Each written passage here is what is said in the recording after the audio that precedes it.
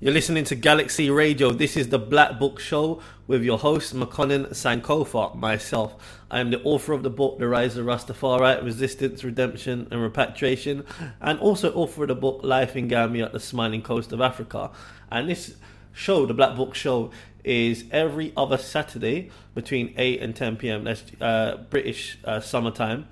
And it's all about authors sharing their thoughts and sharing their stories, their journeys, why they've written the books, and giving more insight into authors of African heritage from around the world. I've had authors come on and speak about their books. You know, some have been in on the continent of Africa, such as myself. I'm in the Gambia, and other parts of Africa, in the Caribbean, in USA, in UK. So it's a platform that really does expose authors of African heritage around the world. And this particular show, we have a very, very special show because I'm going to be talking about my book, The Rise of Rastafari, and also my second book, Life in Gambia, my experience of time living in Gambia. Also about my other platform, the Black Books Webinar, which is a monthly platform that I host online where various authors come on and talk about their books, and they're given a certain allocated time slot. So I wanted to cover that as well in the show. I'm actually going to play the audio from an interview that I had with the founder of the UK Black Writers Forum, and he interviewed me about my books and also about my webinar platform as well, and also the radio show that I do on Galaxy Afui station, the only de-brainwashing station. So we're actually going to go straight into that interview that I had now with the founder from UK Black Writers Forum. Well, let's talk. What's it? So first, let me get a bit of background about yourself. So that what's origins? Where are you from originally?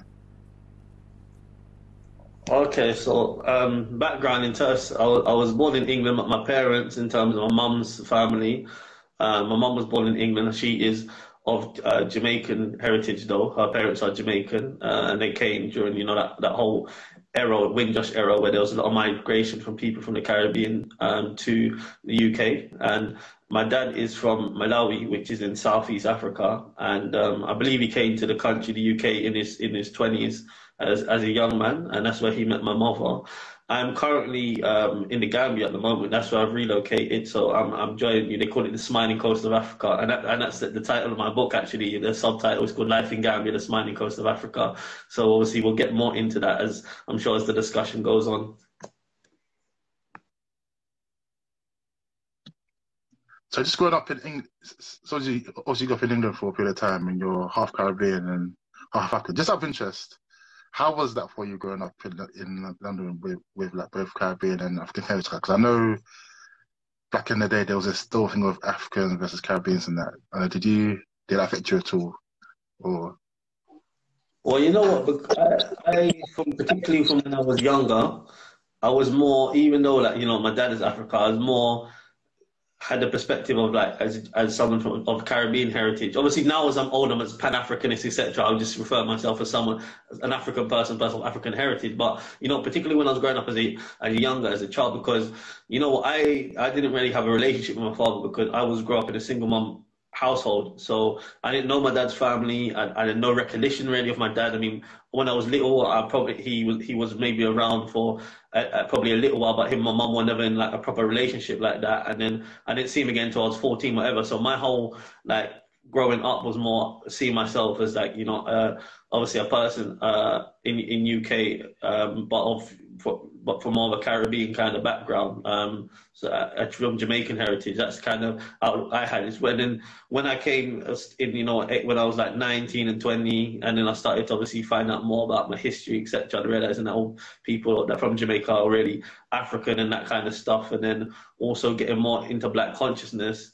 And then also, then obviously, my realizing as well, my father, even though I wasn't necessarily, he wasn't in my life much. I mean, I don't see him as much now if I'm in the Gambia, but when I was in the UK, I mean, it would be literally a time-to-time thing. I don't really see him regularly, but even though that I still have been, I would think a lot of my thinking and consciousness has still come through because I'm still obviously have that in my DNA from him, because even sometimes if he's around and we have a conversation, and he's very well known about world affairs and things that are happening on the African continent. And I remember when I was younger, whenever he came, he always put on African channels like Ben TV and other kind of African channels. And now I'm realizing now even though he may not have been around me in terms of like a lot of time that I spent with him, but I think some of that has come through in terms of certainly in terms of my my Afrocentric outlook on things.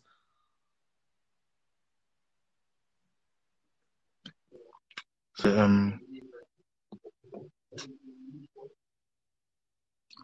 I was asked, yeah, so obviously you're in Gambian, obviously you're in Gambian now. Yeah. So how often, actually just, so what made you relocate to Gambia? It's just, how long have you been in Gambia for?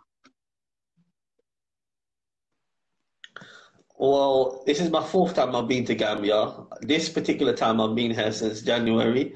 Um, I had previously in 2019, I was living here for 6 months. Hence my second book, which is called Life in Gambia, the Smiling Coast of Africa. Yeah, and this talks about the 6 months I spent living in Gambia, and it covers a lot about my journey. During the 6 months that I was in Gambia, well, I'm still in Gambia now, but obviously I've come back, and I'm living here for the foreseeable future. But when I was in 2019, I was also living in Gambia.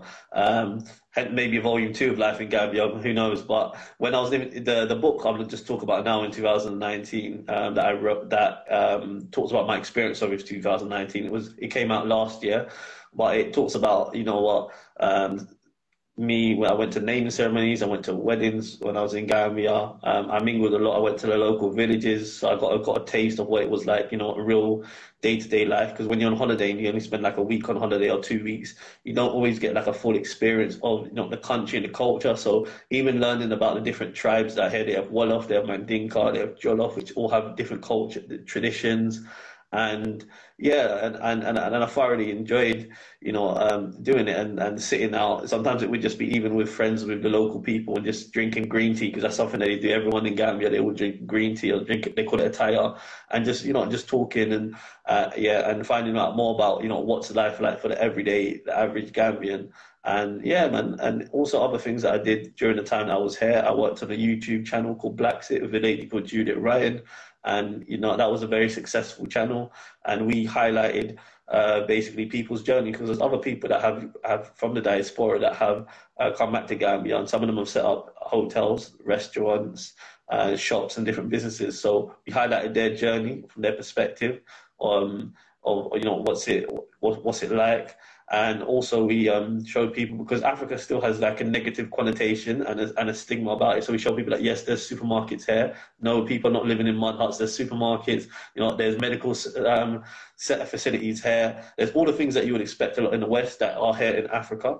And also we tried to promote businesses as well that was in the Gambia, local businesses that we went to, and we documented them as well. And at the YouTube channel, I said at the time, I think it was one of probably the most popular channel in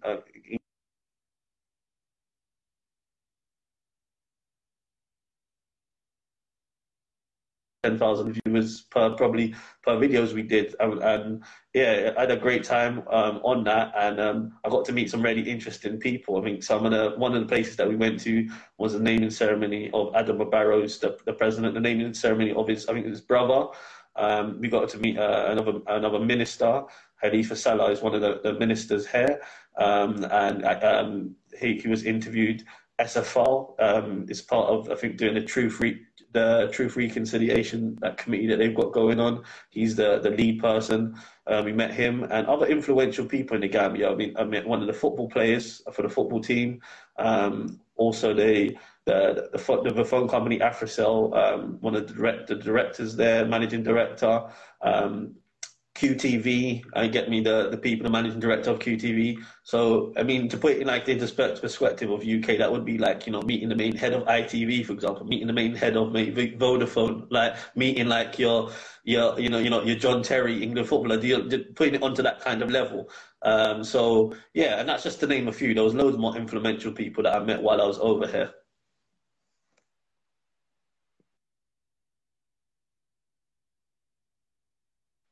Sorry, you're on mute. If you just want to unmute yourself. Yeah, people are asking for the name of the channel. Is it Black Set? So people ask you for the name of the Yeah, YouTube channel. I'm gonna put it in the channel. I'm gonna put it in now. I just want to say as well. Yeah, I was working. I'm not actually. I'm gonna put it in the group chat now. I'm not still working on it. Okay, Black Sea. I'm not still with. I was doing the project for about 4 months. Yeah. I still have a good relationship with the lady who founded the channel, but I've now progressed and I'm doing. Hence, we'll talk about later. My obviously my Black Book Show webinar platforms. I was gonna ask, well, just when you were compiling the Life in Gambia book, like how was that put? Like when you, so was it always your intention to, just so when you went to Gambia, was it always your intention, to write this book, or was it because you were so inspired by what you saw? You thought, you know what, I have to jot this down. And also, how was that process? Was it an easy process to create the book? Like, did you like? Was it easy to just was the process smooth, as in the writing process, and even the was even the was even the, so even the decision to go independently publishing, was that smooth? Was that a smooth process? It wasn't necessarily my intention to write the book when I was in when I was in Gambia. I always had my first book, The Rise of Rastafari, which I'll probably talk about more later. But I didn't necessarily have intention like for the 6 month, because at the time I didn't even know I was going to be coming back to the UK or if or what, because I was just like, I've got at least 6 months here. I want to see how it goes. Yeah, I did come back at the end, and obviously I'm back now. But well, I came back to UK and then went back, which is why I'm in Gambia now. But it's when I got back to England, and because of the experience and because I experienced so much, and because sometimes as well, people African heritage, we need to highlight our own stories. There's a lot of times, and hear from our kind of perspective on things as well. And there's a lot in the book even I haven't mentioned. Like, for example, I even talk about people, because it's really aimed at people from the diaspora that that possibly either maybe are thinking of going to Gambia but will need more information, or maybe just they're interested in travel, or maybe they haven't come across it, but it just opens their eyes a bit. So some of the things that people always want to know, like what opportunities are there. So in the book I talk about what kind of opportunities there are, like business opportunities. So it's a bit of a memoir in my experience, but it's also like a part guide as well. And also it drops in, like, for example, it talks about business opportunities that I've come across. It talks about the safety of a country.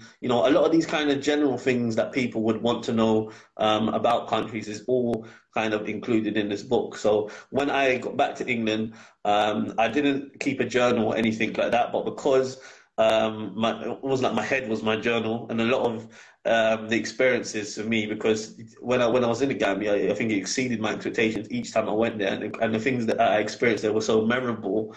And I said some of the stuff we had, which was already like, well, the YouTube channel was already stuff that I had like video evidence of, but it just all flooded. And that's the thing. The beautiful thing about putting it in the book now is that even not even so much sell, but in 10 years, 20, 30 years time, if I have children or grandchildren, etc., and this is something, or even just for myself, this is always something now, this is part of obviously my life as well, always something I can look about, and those memories will come flooding back when I read the book. So even in 30 years time, when I'm a bit older man, I might have forgotten certain things or whatever, but then I can just read some of these pages. So even just for me on a personal level, and to document my life for me is very, very important and special, and it brings back those memories, but also that I can share it with other people and hopefully inspire other people to come. And I mean, the reason really I decided to write the book was to educate people about the Gambia, so they would get more knowledge. And it's all about, again, raising that awareness of what people think about Africa, and getting people to know that Africa well, I don't want to say Africa. Africa as the whole is 55 countries, but particularly the Gambia, raising people's awareness and knowledge of the Gambia. The second part of your question was about publishing. I published independently, right? Self-publishing. I mean, my first book, The Rise of Rastafari, it was almost like a bit self-published and a bit I used the publisher, because I took some service out, like I had a bit of help with like the front cover, but other parts like the general writing, I didn't get a proofreader, I think, because I've got a journalist background. With the second book, it was like fully self-published myself, so even down to the cover, the pictures are literally 2 locations that I took. 2 other pictures I bought online, the other 2 that I literally took with my own camera, but I designed it myself. So the colors these are the colours of the Gambian flag, so that's why I decided to put these colours. It's called Life in Gambia, the Smiling Coast of Africa. And the reason I chose it is because obviously it's about my life in Gambia, and Gambia is known as the smiling coast of Africa because of the friendliness and the kindness of the people, and the temperament of the people, and that's something that I write in the book is how friendly and kind the people are, and to put that in perspective, as that I remember a time when it was in rainy season and it was waterlogged. You know, like if anyone's been to the Caribbean, you know, when it rains heavy in the Caribbean, it rains hard, but then the heat dries everything up quickly because they have dirt roads here. So it was raining really heavily, but the taxi driver got out and we needed to cross the road to get to my flat. And I'm a big guy, yeah. People see me in person. I'm 6'4" and I'm quite broad as well, yeah. And this guy's about half my size, offered to carry me on his back and take me through the through the water through to get to my apartment. I didn't let him do that because I knew he would have fallen in the water. I was worried he'd fall in the water. But this is just the kind of kindliness that you experience in the Gambia. You can go anywhere and people will ask you, you know what, to have food. They all have food that communally around a bowl, and you can go outside and they all eat together. And these are some of the things where in England you can live next to someone for 10, for 15 years and you don't even know who your neighbour is. So just going around, just walking around, people say hello, and it's really got like a community spirit, which I like, community cohesion, and also it's very family orientated as well. So, for example, I noticed another guy also mentioned in the book, strong family structures. So the relationship between, you know, whether it's a man and a woman, and in terms of intimate relationship between a husband and wife or a boyfriend and girlfriend, and also between a father and a daughter and brother and sister. I noticed that the male to female relationship was very strong, whereas obviously in the Western world, the relationship between sort of black females and males is more divided because of certain things that obviously have been put in place that have kept us divided in this way. But in the Gambia, it's a lot more tighter, the family structure and how the community is in general. But going back now into your question, independent publishing, based on my first book, I did a lot of publishing it pretty much independently. And I think up to one point with my first book, I was going to independently publish it. It's only because when I started originally my first book, Amazon was with CreateSpace, and then they changed from CreateSpace to KDP. And in that process, I lost my cover. So I decided to get a publisher to help with the cover, and then we kind of just went from there. But because I'd done a lot already in terms of writing myself, and also I had like the format of the book writing from the previous book, I decided to just, you know, do self-publish it myself on a low budget. Didn't really cost me. Obviously, it saved me a lot of money from spending a publisher, because sometimes people spend, you know, what, £2,000, £3,000 in a publisher. They don't even recoup that money back from sales. Yeah, so so I was just like, let me set low budget or to maximize profit as well. And also I wanted to really to self-publish myself, so I can show other people how to self-publish, because now I do courses on how to self-publish as well. So and I can talk more about that journey from my perspective. People need to be coached. I do coaching on how to publish books, so it adds to my skills of having that as well. So that's really part of the reason why I decided to publish independently. And because I'm a very perfectionist, I demand things from high standards, so I didn't want to then say pay for a service from a publisher. I've had I get people that paid services from publishers and not quite got the service that they thought they were just going to get, and not been happy with the service. So I was like, I want to do it all myself. And I was kind of proud to put a book together myself, where it's about me, my story, and also I've published it fully myself as well. And I can also share my publishing skills with other people. Yeah, I've got to mention, so Shay in the chat, she's asked, have you set up any business out there yet in Gambia? So I have business here, but it's what I do online. So effectively, you know, like my webinars, radio, the coaching, the selling of my books, the courses that I do, the video editing I do for authors. That's all really my book business. And whereas I don't have a physical business on the ground, and I don't really have an intention to do that necessarily, because the thing with Gambia, and I'll be honest, is that, and I mentioned this in my book, is that there are some areas where businesses. Like, it's a country that relies heavily on tourism. So even before, you know, the whole COVID situation and Thomas Cook, unfortunately, when I was here in 2019, Thomas Cook went bust. So the last 3 years, it's a country that relies on tourism, but the tourism has gone down since really the last 3 years, starting with the demise of Thomas Cook, then going into COVID. Right up to now, it's still a country that's recovering from that, for the last 3 years of what's happened. So, but prior to that, and still now, a lot of people do, you know, 6 months. Some people do from the West, 6 months here, 6 months off. So because the tourism here is like it's in a season of 6 months, so people will do a business for 6 months, which would be, you know, October up to the end of April, and then during May to the end of September, they'll go back to Europe or America, etc. So that's if you're building a business based on tourism, yeah. And tourism is they say about a third of the economy. It might even be higher here. It's a country that relies heavily on tourism. So some people do Airbnbs as well, or restaurants, and those kind of businesses that cater to the tourists. But in terms of the country, it's a small country, Gambia. The population is about 2 million people, a rough estimate. But it's also a country where the economy doesn't have a strong economy. I said tourism is one. Also, a lot of the money of here relies on remittance. I think in 2001, someone I know told me, as a Gambian, that remittance accounted for 71% of like the money coming into the Gambia.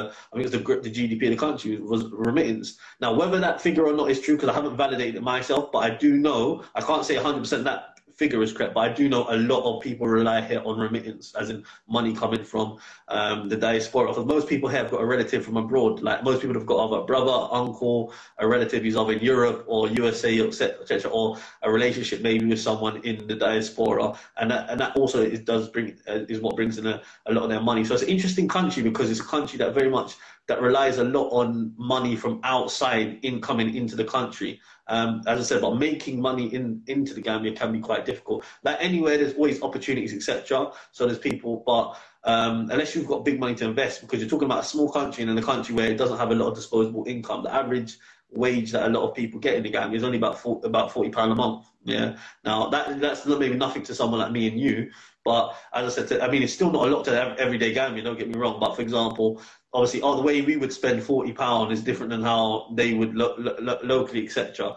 But what I'm trying to gather is that when you've got a country where it's a small country for one, and then also a country where people don't have a lot of disposable income. Now, there are people, I want to say the other end, who are rich in Gambia, and there are people who have got money. I'm not trying to make it look like everyone is poor, etc. And there are people who have got money. It doesn't necessarily mean they're big spenders or they're going to spend on you, but a lot of those people that have got the money is because money that's come from abroad and they brought that back into the country because maybe they've worked abroad and then etc. or they've inherited wealth. Yeah. So when the business opportunities I see business here, I saw it. It's limited, but I saw the entry level is very easy to start a business as opposed to other countries. It's a low entry level. However, obviously making money back, then you might think, oh, it's a low amount of money you need to put in, or etc. And it might take longer to make money back, and then also the pricing of your product depends. But these are some of the reasons why I haven't looked at, because I've looked at businesses here, but I haven't thought they're necessarily viable. But obviously I maintain myself by doing, as I said, my book business. Everything that I do that generates money is done online. Yeah. Yeah, let me just go back a little bit, because I need to talk about the first book, The Rise of Rastafari. Just going to ask quickly, so what inspired your debut book? Because like when I hear Rastafari, the first thing I think, like, I know to my knowledge, I know that you wrote just to talk about, also to dispel some of the misconceptions people have about it. Because like growing up here, whenever you hear Rastafari, or first thing you think of is dreadlocks, and also like people thought, I don't know, just that. Also, there was a sense of like the whole meaning of Rastafari being kind of hijacked by the wider media, in the sense that it became popular when it became like the whole look or culture, or the whole dress sense of what apparently Rastafari is, kind of became trendy at one point. And you see everyone rocking it, but they're not really about it. And I'll let you answer that, yeah. Yeah, so The Rise of Rastafari is my first initial book. Now, it was released in May 2019, and I've done just a revised edition, which I've just finished being published. Yeah, The Rise of Rastafari, Resistance, Redemption, and Repatriation. Both of those books, The Rise of Rastafari and Life in Gambia, the Smiling Coast, Africa, are available on Amazon in paperback and Kindle. Now, the reason why I wrote The Rise of Rastafari is I'm a Rastafarian, and I've been a Rastafari for about 10 years now. And I wanted to write it so it dispels some of the misconceptions. Like when people think about Rasta, the first things that a lot of times come to their mind is like, other locks, ganja, vegetarianism, or reggae music. As I said, you can see I don't have locks in my hair. I used to have locks, I don't have locks now. This is actually a picture of Emperor Haile Selassie. This is the front cover, but you see he doesn't have locks. So he looks a lot closer to me than he does than a man with locks. He's also almost a spitting image of me. Like I remember when a girlfriend that I had at the time, and I showed her this book, and she said, "Who's?" I said, "You know who this person is?" She said, "That's you, but when you're older," because of the resemblance of how close the picture looks to me. And yeah, so there's a lot of things that people don't know about Rasta or ignorant about, and obviously I wanted to people have the education and the information, and even a lot of people that call themselves Rastas don't necessarily understand Rasta, or they don't understand that the origins and the actual root of it. And so, for example, like the locks, for example, like a lot of people don't know that the people, because most people associate Rasta as just people that have locks. Like in Gambia, they just see it as a hairstyle. They call it's almost like hairstyle, the Rasta. But the people that actually started the Rasta movement didn't have locks. So that's one of the biggest misconceptions that people have. Yeah, is the locks. Now, we can also look about ganja. Like there's a lot of Rastas, including myself. There's a lot of Rastas that don't smoke ganja. Yeah, there's some Rastas who don't like reggae music. Yeah, these are things. Vegetarianism. There's Rastas who don't eat meat, yeah. I mean, there's Rastas who eat meat, some who do, yeah. Some who don't, some do. Now, the main things though that core to Rastafari are often overlooked, and it's just looked or seen of in this kind of culture, yeah. And then they now talk, like for example, you mentioned now, then it's been made a culture that's been commercialized. And then people that even are not necessarily Rasta, but they just want to look a certain way, yeah, or they want to associate certain things. And the problem is then people from the outside are then defining what it is on the inside. And what I feel is a real shame, because me as someone of Caribbean, particularly Caribbean heritage, and it's something that is birthed out of the experience of Black people from the diaspora, particularly those of us of Caribbean, specifically Jamaican heritage, yeah. And when we don't know, it's the one movement that's really been brought about because of the experience and what we've gone through in terms of like linking Pan-Africanism and spirituality. And why is it we don't know anything about it, or we're so ignorant about it, but we know about loads of other things which are not birthed out of our own experience. And it's even when I look at, say, Rastafari, it's even the contributions that Rasta has made, which I think a lot of people don't recognize, that a lot of people wouldn't be here in Africa if it wasn't for Rastafari, because Rastafari have always been the people that have stood up for, African liberation and the redemption of Africa, whether that is in spirit, whether that is in mind. You're talking about, when the movement emerged, 1930s Jamaica, 400 years of slavery that the people had gone through, their ancestors had gone through. So there's very much a colonial mind and mentality. So getting people to look towards Africa. Africa has been denigrated for 400 years. Africa has been still to this day is denigrated, and some people in the Caribbean don't want to associate with Africa. But Russ have always said that we should be proud of that we're African. We should be proud of our skin color, regardless of whether it's light brown or like mine, or it's dark black. But we should be proud of it, and realize that we are, as long as you're a Black person, regardless of whether you're in England or America, etc., you're effectively you are African. And these are some of the things, the positive things that Rasta has portrayed, and a lot of people have been inspired from it, whether it's been through through the reggae music. Like I'm just looking at one of the comments now, and I see when someone says, "I used to love the song," exactly, Mama Africa. Lots of people have been inspired through the music, even in Zimbabwe, when they were fighting to get the liberation, to be free, the Zimbabweans from colonial rule. They was inspired by the inspired by the music of Bob Marley, yeah, and that has played a pivotal role in you know, in terms of, you know, in people raising people's consciousness levels, and Rastafari as a whole, in terms of, you know, getting people to be, you know, being proud to be black, being proud of their skin color, even like going into the lots, being proud of their hair texture, yeah, all of these, and looking at Africa in a positive light, all of these things that had been denigrated. And it's a shame, because when Rasta was talking about, you know, the need for people of African heritage to be united and to build a nation and to be self-sufficient, and you know, to start looking within ourselves, yeah. These people were persecuted heavily, and a lot of people don't know about the persecution that Rastafari faced. But right from the inception up to this day, Rastafari has faced heavily persecution, and this is something that I mentioned in the book. And this is also something that I wanted to raise the awareness of the struggle and the foundation members. Like, so you're talking about the persecution of Rastafari. This is actually Thursday, tomorrow, going into what the Christians would call Good Friday. But on this weekend in 1963 in Jamaica, you had the Coral Gardens massacre, and that's an incident that happened in Montego Bay in Jamaica. And following that, in Coral Gardens near Montego Bay, Jamaica, and the Prime Minister at the time, Sir Alexander Bustamante, the Prime Minister of Jamaica, he made all Rastas into villains, and he said, bring all Rastas in, dead or alive. If the prison can't hold them, throw them in a cemetery, which means to kill them if necessary.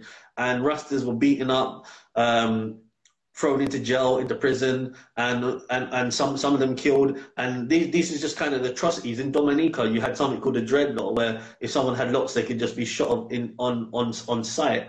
And even in England, in England, in the UK, in the 70s and the 60s, a lot of people, you know, chuck their children out the house when they turn Rasta. In Jamaica, you know, it's common, people walking on the street, people run up to them and take a glass bottle and cut off their locks. And even the Rastas that didn't have locks, is that the like, for example, like Howell, people like Howell, the pioneer of the Rasta movement, Leonard Percival Howell, yeah, he was ostracized. The colonial government, he was arrested by them several times, and you know, they even sent him into a madhouse. So the movement has constantly been trying to suppress. But anytime, this is what they do, anytime you have like something progressive, something that is trying to galvanize and promote black people, anything, they try to make it look bad. Yeah, just like what they tried to do with Africa. They tried to make Africa look bad and Europe look good. Like when they try to do with Russia, they tried to make it look bad so that people will see it as something negative, instead of seeing it as something progressive and something that people could associate with, because it's really about the identity, and the identity that would be missing from, you know, descendants of enslaved Africans, and reclaiming that identity. And it was very important, and it's still relevant to this day. But I think in England, and I'm talking about, because one of the chapters I talk about is the Rasta movement in England, because I know a lot of people are listening in England, but particularly in the 60s and 70s, where, you know, prior to that, a lot of their parents came over from the Windrush generation, and, you know, the black Brits, so to speak, they didn't really have a sense of identity, because even their parents had like the Caribbean identity. So it really gave you know, a lot of them a Pan-African, another outlook, another identity to look at to. And it really, the role Rasta played in a lot of communities and bringing kind of like the community together, even though they were heavily persecuted. These are some of the things that I wanted to highlight in my book. Yeah, I wasn't aware of that history of what you mentioned happened in 1963. That's even news to me. But I was going to say, you know, as you're talking, I just remembered, like, I just remembered as well that there was an incident in South London with, you know, there used to be like a major Rastafarian hub in Kennington called St. Agnes Place.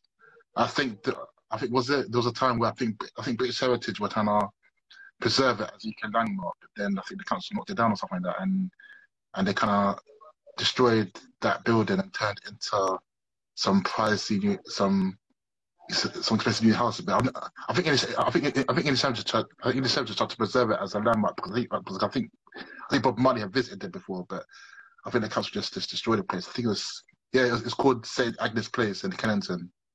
But yeah, it's true. There's a lot to learn. There's learning information from me too. But I'm gonna say as well. So, hello. Then I was just going to add something to that, but you can come back. Please, yes. Okay, if you just mute.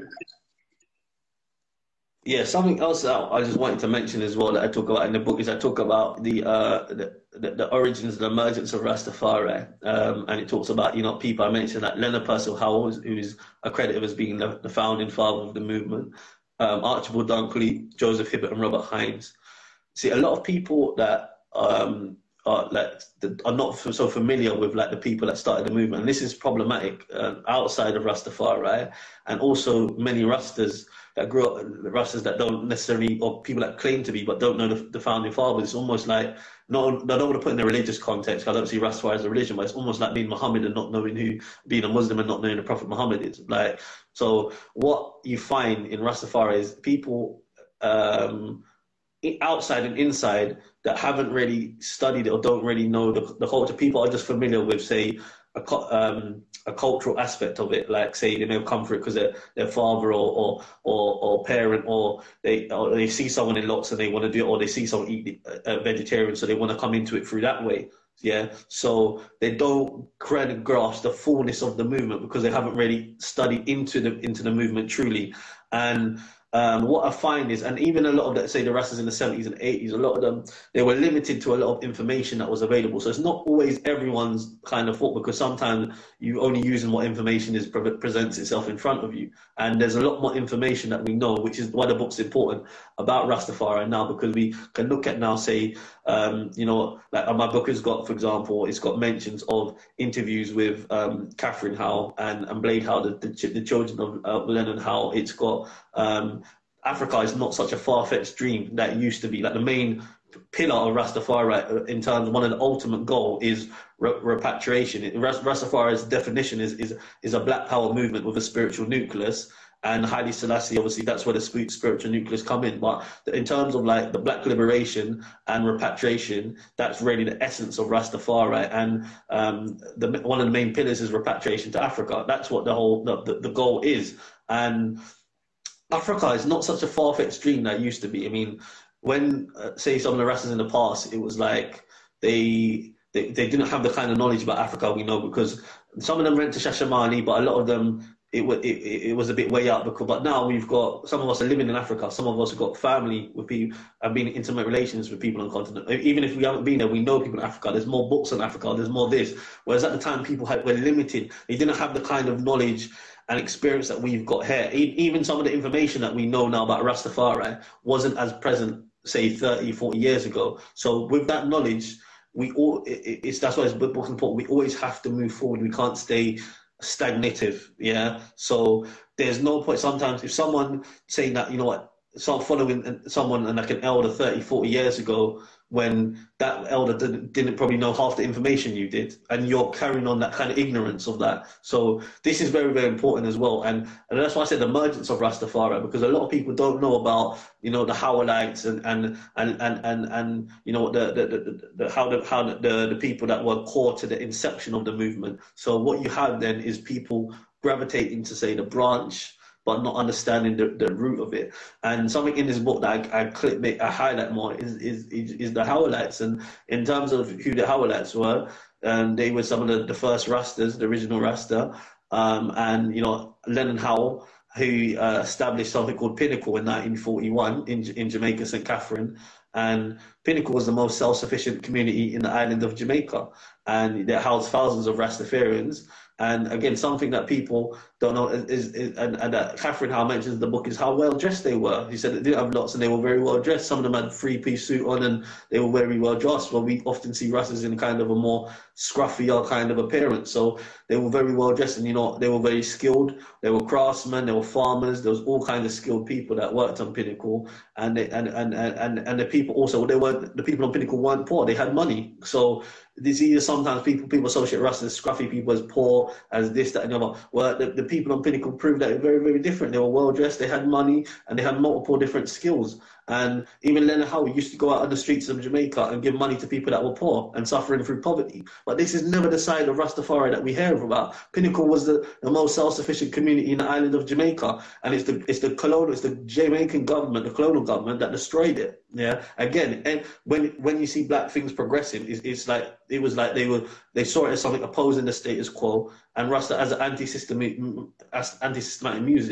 movement, the government, they wanted to continue to suppress it. So Pinnacle was raided several times by the Jamaican government, and the people in Pinnacle banked their own money in Pinnacle. When they raided it, they would take the money and they would arrest people under false charges of ganja. It was not everyone in Pinnacle was smoking ganja and doing them things. So the government initially raided Pinnacle throughout its time, but in 1955 there was a big raid. In 1958, a lot of the remaining occupants left the land Pinnacle. But this is crucial information about Rastafari and the inception of Rastafari. But a lot of people that just put dreads on their locks on their hair, they don't know any of this. For me, this is definitely information. It's a history lesson as well as an interview. Wow, there's a lot to take in there. Definitely have to. But there's a book I have on Rastafari. It focuses more on the movement in the UK. But as far as the roots and the foundation of it, yeah, this is all new information for me. Like even the names you're dropping, I don't know them at all.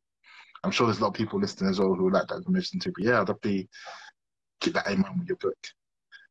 Let me just segue a little bit though to the other initiatives as well. Firstly, the Black Box webinar. I come across this randomly on Osman Bars on Facebook. I saw it, okay, this is interesting. And I found out it's something you do monthly, and it's not just you can offer you touch base with black authors across the world. Just like what? So what inspired that, and how's that been going? Yeah. So. Okay, so yeah, the webinars is what I've done now. Actually, just before I answer the question, inspired it is rebranded. It's under the name the Black Box Show now. When I first started, it was called the Black Box Webinar and I've been doing it for 2 years now. But I rebranded it to the Black Box Show. The reason is because I also have a radio show, and that's called the Black Box Show. So I thought, let me just keep it under one brand name. Yeah, so that's what I've done now. So it's just called the Black Box Show, but one element is a webinar and one element is a radio show. Yeah, so the webinar, or it's also is basically a virtual book tour. And for the people that listen in the United States, a lot of them, they call it a virtual book tour. So it's a virtual book tour. This is concentrating on the Black Box Show, the webinar now. What inspired me to do it was, there was an event that I was doing, actually linked into my first book, The Rise of Rastafari, two years ago. But it was during COVID. We couldn't do actually a physical event. Now I used to be part of an organization in Luton called Luton Black Men Community Group. Yeah. And we held an event that was about traveling and touring to Africa, about people going to different countries like Ghana, Zambia, Zimbabwe, just different parts of Africa. And there was about 8 people that came on, and they all talked about their journey. So I wanted to do an event to celebrate a year of releasing my book, The Rise of Rastafari, in May 2020. But I couldn't do a physical event, as I said, because of COVID. So it was doing it online. So basically, I kind of took the concept of that, but it said, instead of doing it about 8 people speaking about, traveling to African countries, I want to do it about people talking about their books. Because obviously, so yes, since I released my book and I know other authors, etc. So let me invite them on the platform, and also they can also talk about their books. I can also tap into their network. They can also, tap into mine, and that way make it a bigger event than just an event on just myself. So let's have a bigger event in the scheme of things. And the vision was just to be a one-off event, to be honest. It wasn't to be necessarily how it's developed into like an event every single month and into a business. It was just to literally do just one book webinar.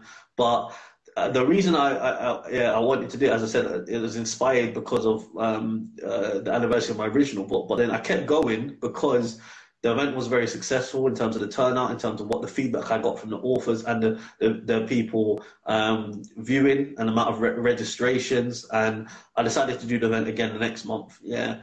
And then it just kept growing. And then I just decided that, yeah, they're going to do a regular thing. And then it started off as mainly authors from UK. And firstly, mainly authors that knew me for the first one. But then after that, the first one or two, but then afterwards, it was other authors, and then people then contacted me, and then also what happened is I started having authors internationally as well. So from USA. So I've been doing it for 2 years now. I've had over 150 authors come on the platform. I've had authors from UK, USA, Australia, Nigeria, Jamaica, Germany, Canada, and I'm sure there's other places that I haven't even mentioned. Yeah, so I've had loads of authors that come on my platform. It's an international platform now, and sometimes you get me. I'm sometimes I'm are making bookings to me to be on the show. So yeah, that's a little bit more. I'll let you speak again before I come back. Yeah, I was gonna say as well. So yeah, sometimes you get like offers from all over the diaspora. So when they speak it, is there like a? Do you find that they have similar experience? Do you find that the authors have similar experiences and challenges than we do here in the UK, or vice versa, or the challenges or the journey is quite different also? Can you just repeat the question? For example, you get a lot of authors like the UK, America, basically all of the diaspora. Are there similarities in the challenges they have to overcome as book authors? With someone, for example, like a book author in, I don't know, Africa or from African country or the USA, do they face? Are there big journeys or their challenges or struggles similar to the challenges that book authors here go through? You find that as well. Does that make sense? Yeah. Yeah. I find that there's a lot of similarities in the struggle. I think some people look. One big one is generic is marketing, and whether you're in the United States, whether you're in America, whether in the Caribbean, a lot of people need help marketing their books. That's why my platform is ideal. It provides them an opportunity to promote their book, and that's something that authors generally, a lot of authors do struggling because a lot of people have written a book but don't understand that writing the book is one part of the book journey, but marketing is another part of it. So some people, you can write the best book in the world, if it's not marketed, if it's not gone out properly, if you don't have a following, if you don't have, links with certain people that can get you on platforms, etc., influencers, your book will struggle. So this is why I think a lot of authors struggle with their books, because they don't take into consideration marketing. They don't put a budget together for marketing, or they don't really understand how much a book they need to market it. They just kind of put a book out there. And I think all authors, even on my last webinar, was talking about things that you can do to help with marketing your books, and authors in USA, UK, particularly if you're a self-published author. Because if you're an author where traditionally published, the traditional publisher will do more to put your book out there. But if you're self-published, you really have to do everything yourself. And traditional publisher contracts are harder to get, and come across. You could wait a whole year and not hear back from anyone, or not get an offer. But I don't want to go too much into that. But basically, particularly with self-published authors, you have to market. You have to put your book out there. And I mean, with my books, The Rise of Rastafari, it's 3 years, almost three years since I released the book, and I'm still plugging it. I'm still pushing it, and every month I'm still getting sales off of it and whatever. So it's that. But I think it's it depends on author. You really have to be, I think, passionate about what the book you've written about as well, and have a story and a meaning behind it. I think some people write books, but they're a bit shy to talk about their book, and there's no point of writing a book if you can't, if you can't really entice someone else about it, because if you can't sell it to yourself, how can you sell it to someone else? So I think that's a big thing as well. I was asked as well.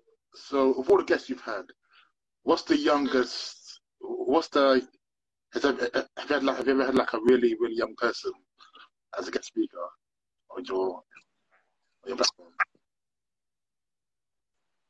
Yes, I have. I've had a young girl. She was, well, there's two. I'm going to use an example. There's one girl.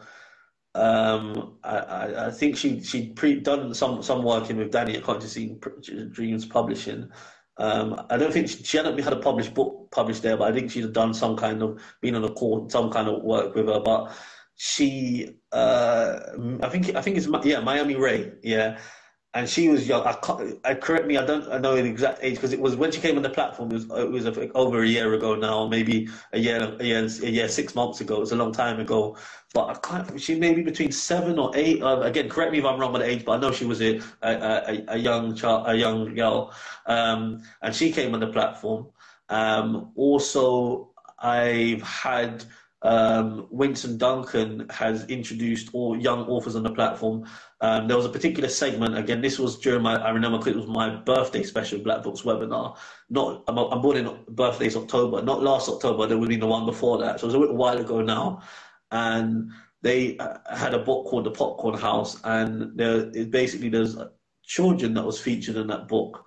And I think it's a book. I can't remember the exact amount of children, but there was, I think, a lot of children that featured on the book, and she had some of the young children that spoke as well. And again, I think the age group, maybe they were like 7, 8. Again, I can't say exactly. I'm adamant exactly what the age group was, but I know they were young children. So that would be the answer to your question in terms of young people that come on. But just to clarify as well. The platform is open. We don't have necessarily an age limit to the platform, or we don't have like you've got to be from this age to that age, from lowest to so it's as a minimum. So it's it's open to people of different ages.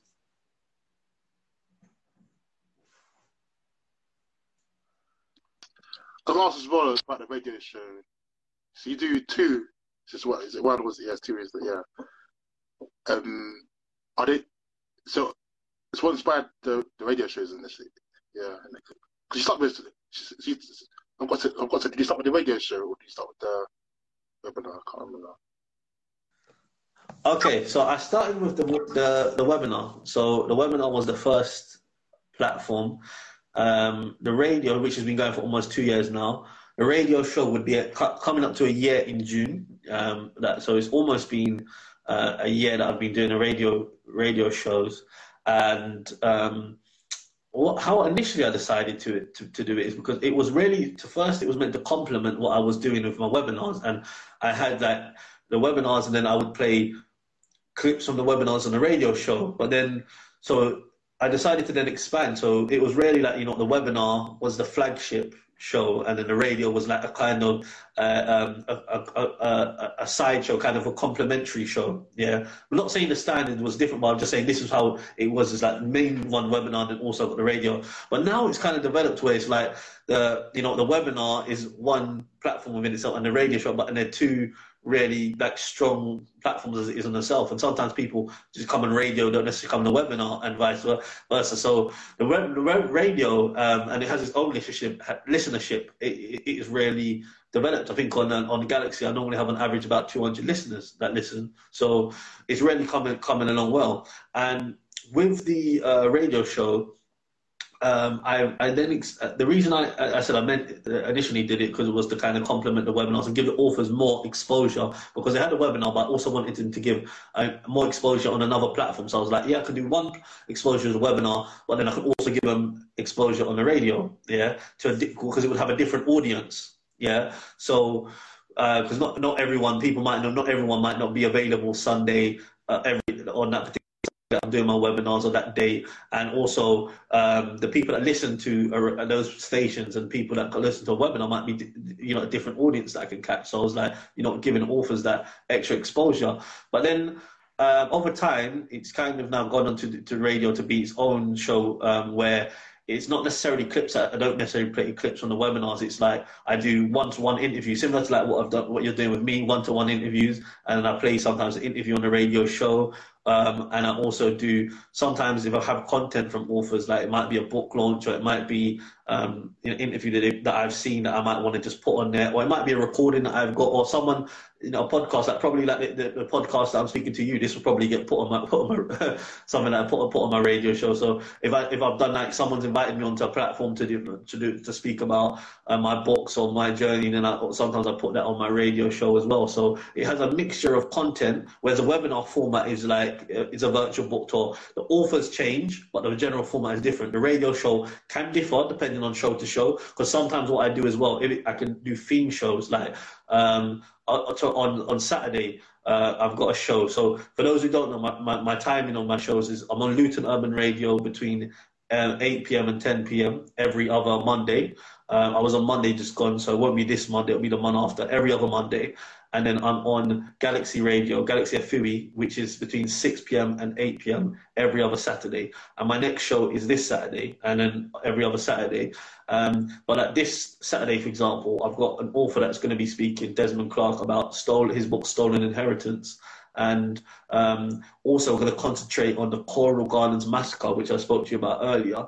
And that's an example as well. If it's during a time where there's, like, say, for example, that I can link it into maybe something in my book, like events, like it might be the Coral Gardens massacre or the coronation of Haile Selassie, or different kind of days, Marcus Garvey's birthday or something. Just as an example, I might decide to theme that show based on the relevance of that particular time, like Kwanzaa, or book that's relevant to that kind of field. So I am also creative as well, and then I try to play music, because I do a music that's relative to the book that I've written sometimes. So with my book, The Rise of Rastafari, or The Life in Gambia, it's very easy to do that because there's a lot of reggae music on Rastafari and there's a lot of music about Africa.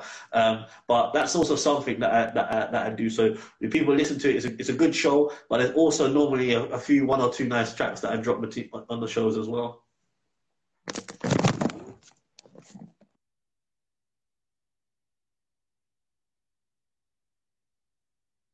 You're on mute. You need to unmute. So I know while you've been in Gambia, what's Gambia you do? You also do a lot of lectures as well in some local in schools and villages. How's that been? Like, what's the reception been like? Yeah, I mean, I wouldn't say I've done a lot. I have done lectures. I wouldn't say I've done a lot. I've been into two schools. I've delivered 3 lectures in total. That was on my trip last time when I was in Gambia. The first one was the adult learning school. One of my friends, Abdullah, who's a teacher, invited me into the school, and I delivered a lecture to them about Rastafari. This is like, maybe, young adults, probably would be like maybe 18, 19, 20, I'm guessing. And then I went to his, he was the assistant head teacher at the school at the time. And then a school that he used to teach at called Brushby Middle and Upper School, which was obviously, I think, younger students. Well, I think there was maybe some 14 up to 18 or something like that, between that age. And I did 2 different classes with them. And it was, it was a pack. I think they brought most people in the school to listen, or that was around. So there was a lot of people in the classroom. Well, it might have been the whole years, maybe not the whole school, but a couple of years or something they brought together on both occasions. So it was packed out crowd. You can actually see those videos that I've done on YouTube, on my YouTube channel. My name, Makonnen Sankofa. If you go on my YouTube channel, I've got a highlight of one of the lectures that I did, not all of them, a highlight of one of the lectures where I talk about my book, The Rise of Rastafari.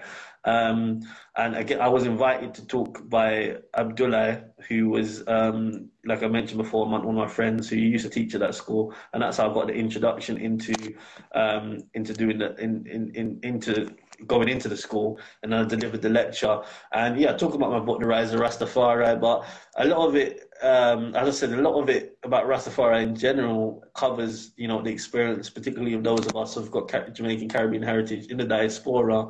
And there's a lot of information that I presented to the children that they didn't know, not just about Rastafari, but about, the experience of Black people in the diaspora. Because what you find in Africa and on the continent is that their knowledge of, what us over here in the diaspora, they don't necessarily know the plight that we've gone through or see how we're connected to Africa. So it was very important to let them know, because it's almost like, even though so many enslaved Africans were taken to the Gambia, and here in the Gambia is, everyone's heard of the TV or seen the TV series Roots. Here's the home of Kunta Kinte.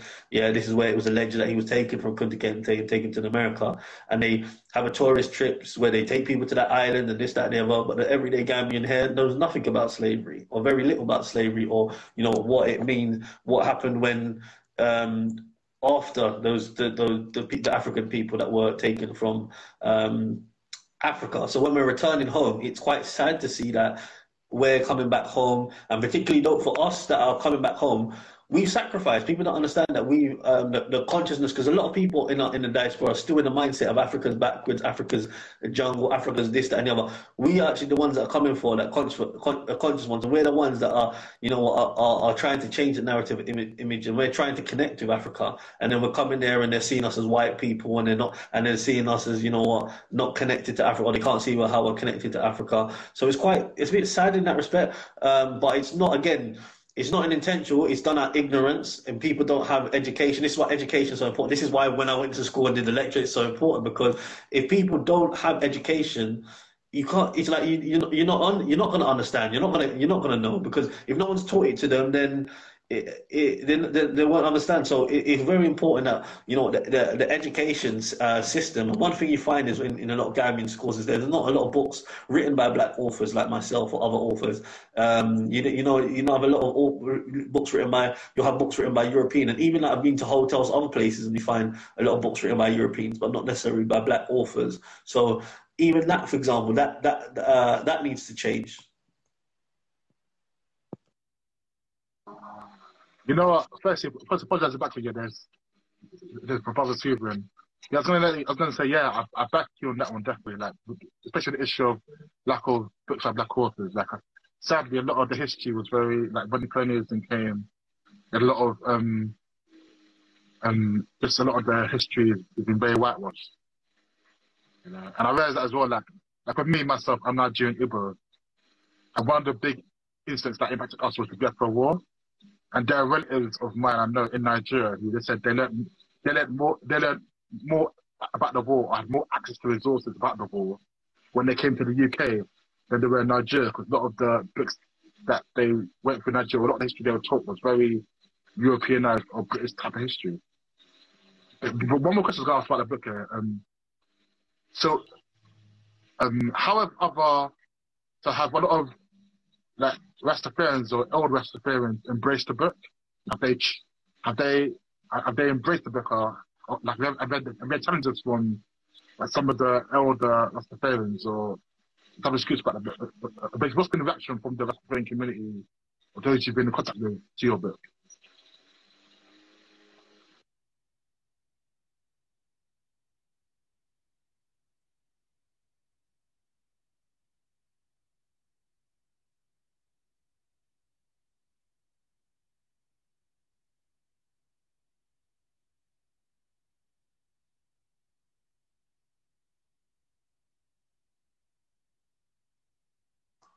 Oh, I just realized that I had mute on. So, in answer to your question, I've had generally good feedback from the Rasta community. With Rastafari, it's not something that like everyone literally follows the same thing, yeah. Or there's many different ideologies and different mindsets, and this is some of the part of I think the confusion people have, because sometimes people see a Rasta who's maybe got this perspective on things, yeah, and then brandish that as every Rasta, yeah, or like, for example, if it's like Bob Marley and people model that on every Rasta, or just as an example. But even that within itself is down to ignorance, because there's so many different, I can't count the amount of different groups and organizations, and even outside of the main ones, most people are familiar with 12 tribes, Naya Bingi, Boba Shanti, but there's loads more like of organizations. You can go to South Africa now and you'll find so many. You go to Nigeria, you can go to all up parts of Africa and you'll find Rastas who set up organizations or whatever, and you might probably never heard of them. But this is what I'm trying to say, it's very, very broad, and they've called themselves this name or that. It's very, very broad. It's not just like,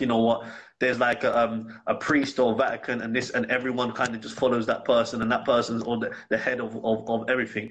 And this is one of the challenges I said in my book, for example, that I feel that Rastafari has taken too much into that kind of religious mindset, where it's more of an African spiritual and a Pan-African movement. And in terms of I said that the response that I've had some amazing feedback from Rastafari elders. I think that almost would have probably would have tried. I'm really appreciative for the book that I've written. That's been obviously along their mind because it's helped to educate people on Rastafari and change the narrative of Rastafari. Yeah. So I would say the general response has been very, very good. There are ones or two that maybe have different views and different response, but even ones that maybe see it differently, they've still admired the works and the commitment that I've put towards it, and they still see the value in many of the information, maybe one or two things, even if they don't agree with one or two things, but they still get a general understanding of what I'm seeing, what I've said, and understand that it must make sense. And that goes beyond Rasta. That goes even for Christians who have read my book or other, because this is not a book for just Rastas. This is a book for everyone to read. This goes for Muslim. Is that people all see the value in the book and the history, because there's certain things in the book that is just invaluable information and historical, because it's a book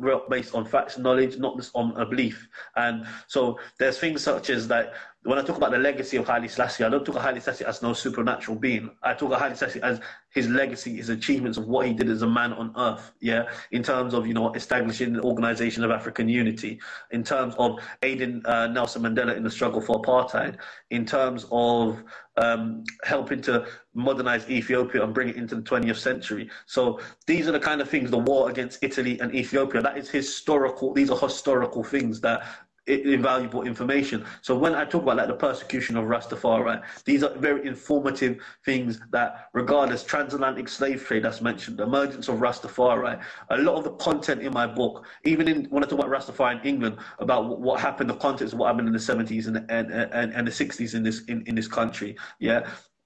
It is from a factual, knowledgeable standpoint rather than from a belief system. Yeah. So this is so people of all backgrounds, they can read the book, and and there's a lot they can take out of it. Oh, okay. Well, last question before I wrap up. What do you have anything coming up? Any books in the pipeline? Any special projects? I know. So, is there when's next? Obviously, you have your show coming up this Saturday on Galaxy FM station. Do you have any books coming up, or when's the next book webinar, or do you have any other projects coming up you want to plug? Anything coming up this year, basically? Yeah.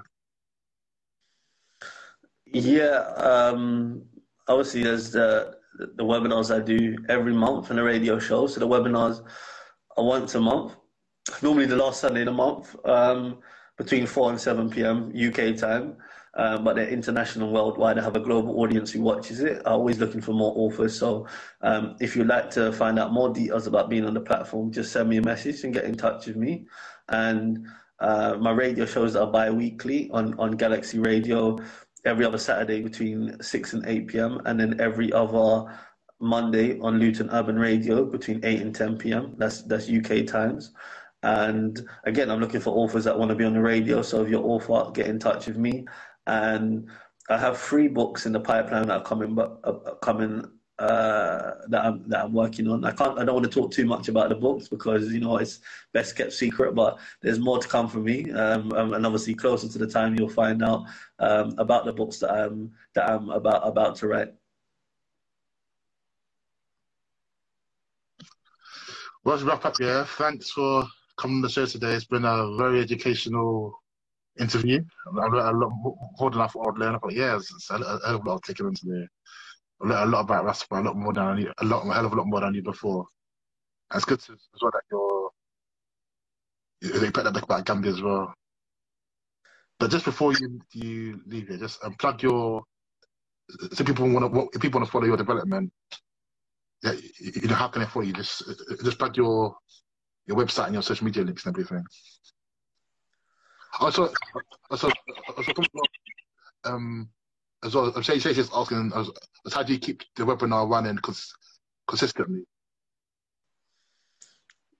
Yeah, okay. So in terms of how I keep the webinar running consistently, I'm just dedicated to do it. I do it as as my full-time job. I don't do it as a hobby. So this is like webinars, and everything I do is what I commit all my time to and my energy. So I just make sure that I always have enough authors on board. So I plan the months. I always have a certain amount of authors, and if I need to get more authors to come in, I have certain things that I do. I don't want to give away all my strategies and my tips because then people go out and then copy what I do. But there's methods that I have and systems that I have to make it run. And there's a lot of work behind the scenes that people don't understand that go into it. So marketing, for example, how I have strategies in place to make sure that I get certain numbers, and if I feel that it's getting a bit low, then I do certain things that to entice more people to come to the event.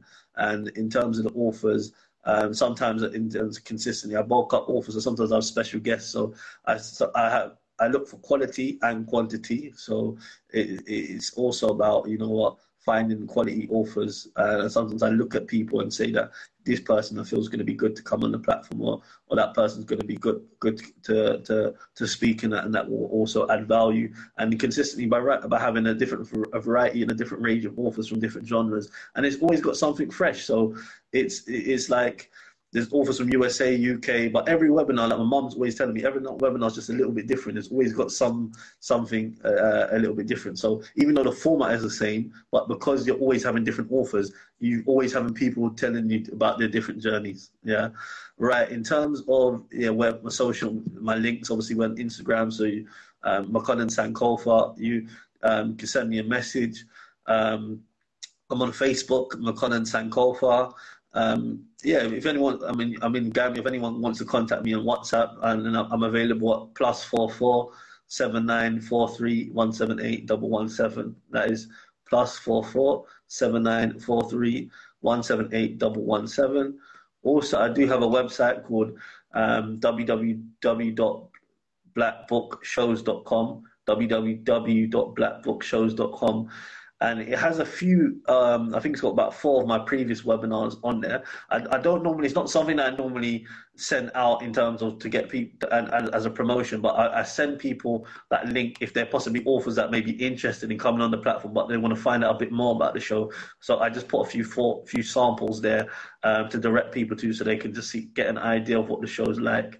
But also contact me on email at info@blackbookshows.com. That's info@blackbookshows.com.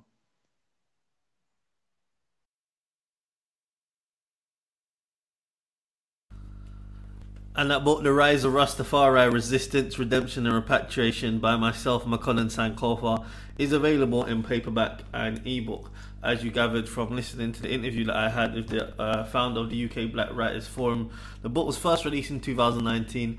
Recently, I think it was about 3 weeks ago, released a revised copy, which is about twice the size of it, and it's an expanded book.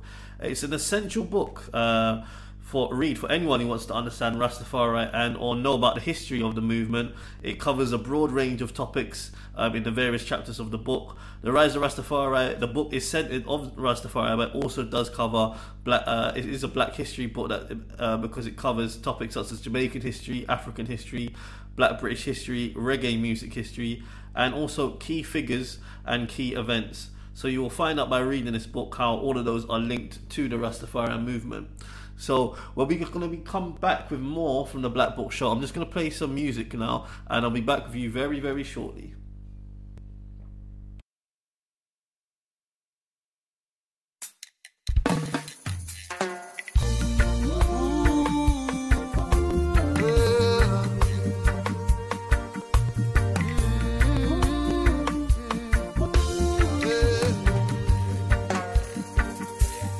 I know a place we can be free, not here where we are bound with mental slavery. Come here, I'll take you to this land. Don't fear, everyone can come along. Yeah. Africa awaits. Awaits, her children come home. Mama Africa awaits, awaits, her children come home. Africa awaits, awaits, her children come home. Hey Mama Africa awaits, awaits, her children come home. Martin Luther words will never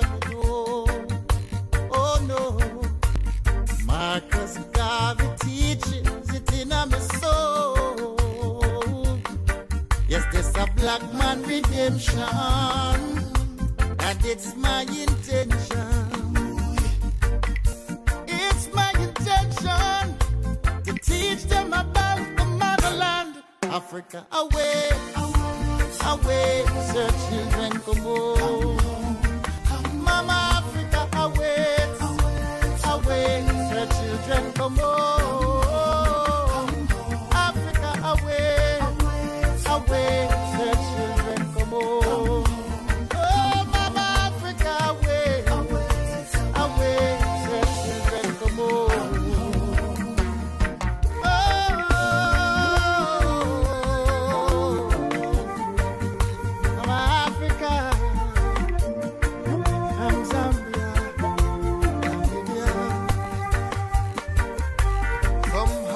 Fighting in a Babylon instead of marching to where the sea beats the sand. Oh, oh, oh, oh.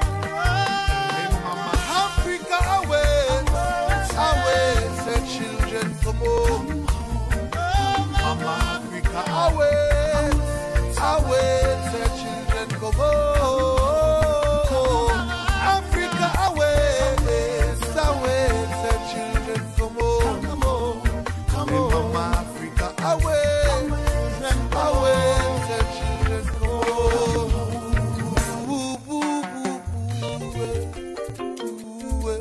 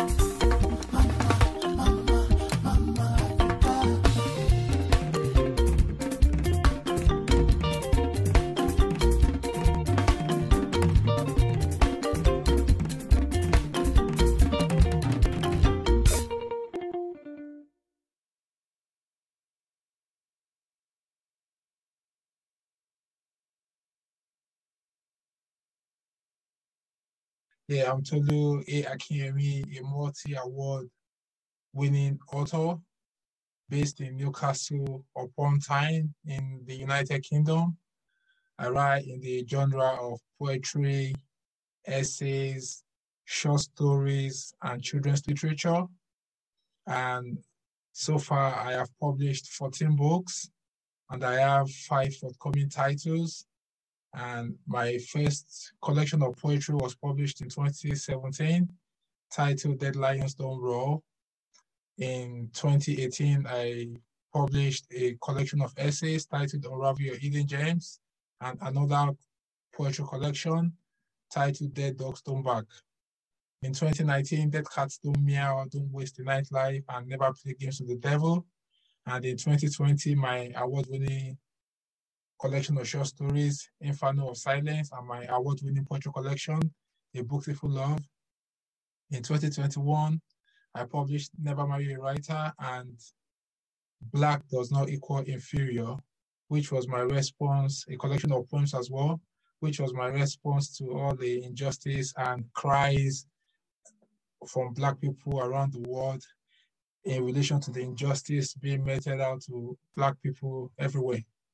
I also wrote a collection of poetry that is themed on mental health, titled Everybody Don't Kolo Mental.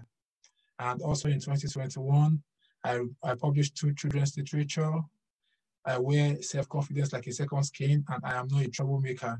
And these books were written to help young people to gain self-confidence, help young children to gain self-esteem and to believe in themselves, because we have to have these conversations with young people early for them to have self-confidence.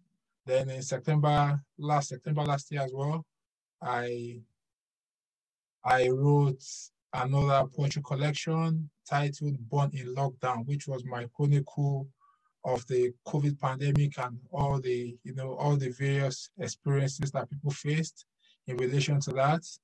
And in January 2022, another collection of poems titled A God in a Human Body.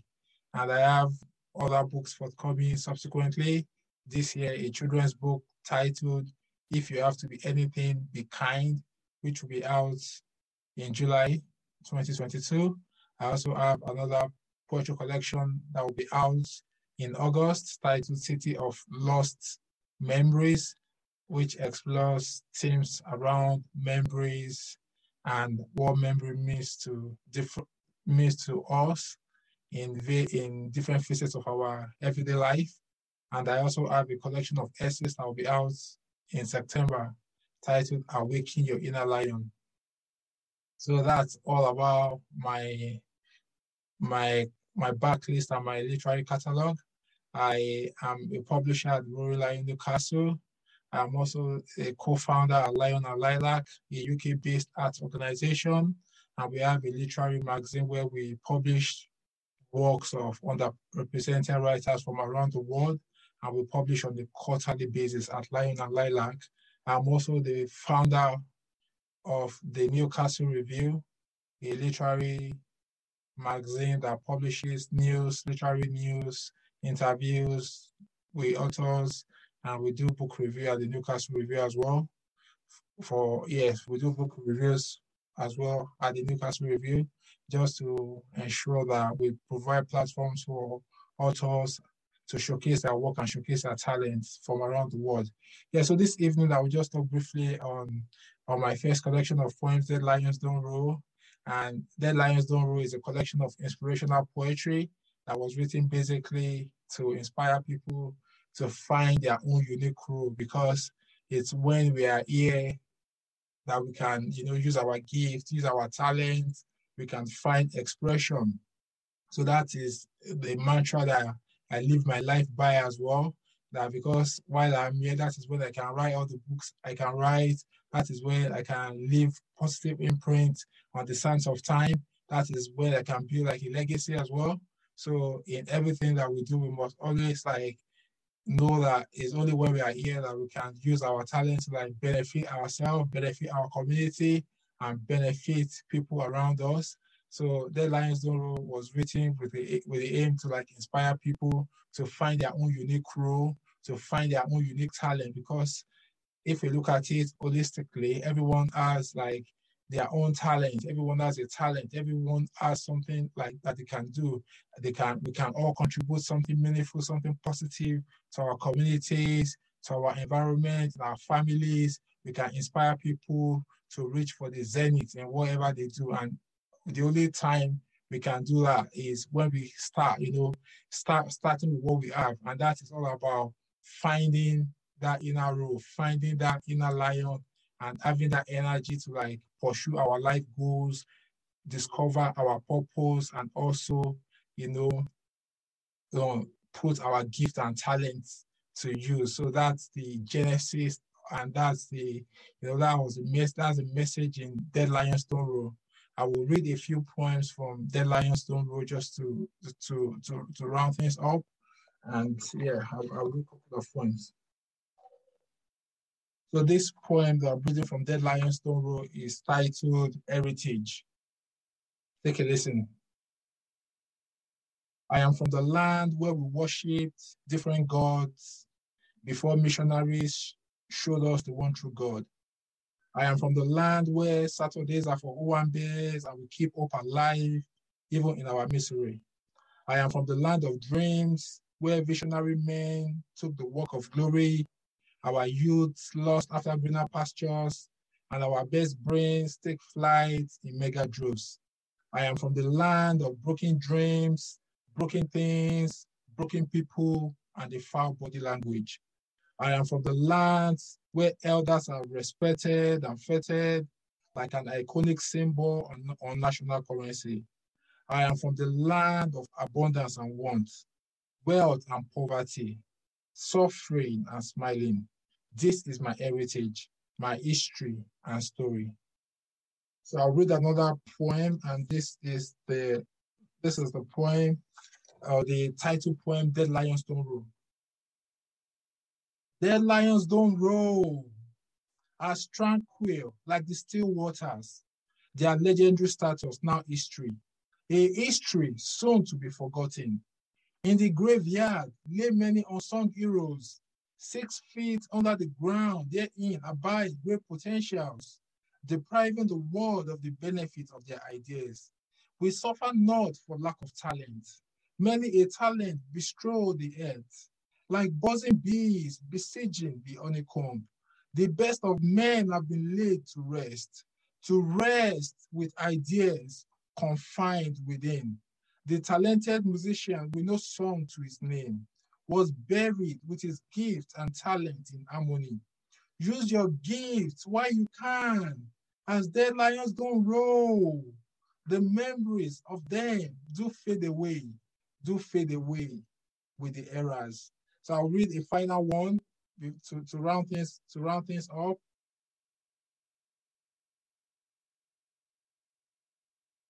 So this one, the last one, is just it tells us just the journey of our life.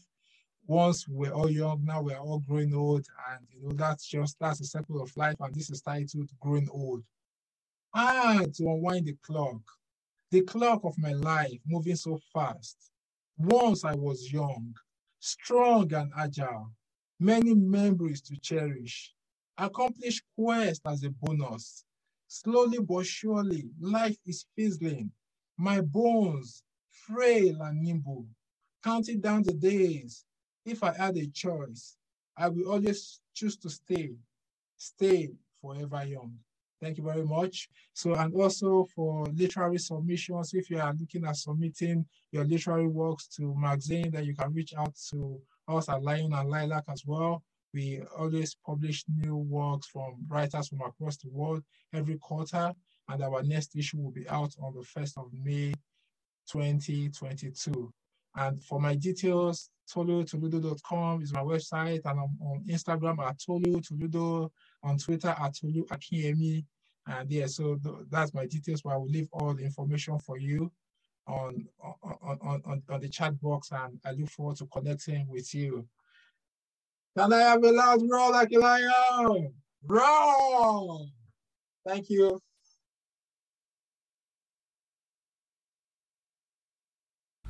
So you just heard from Tolu A. Akinyemi, the Roaring Lion of Newcastle.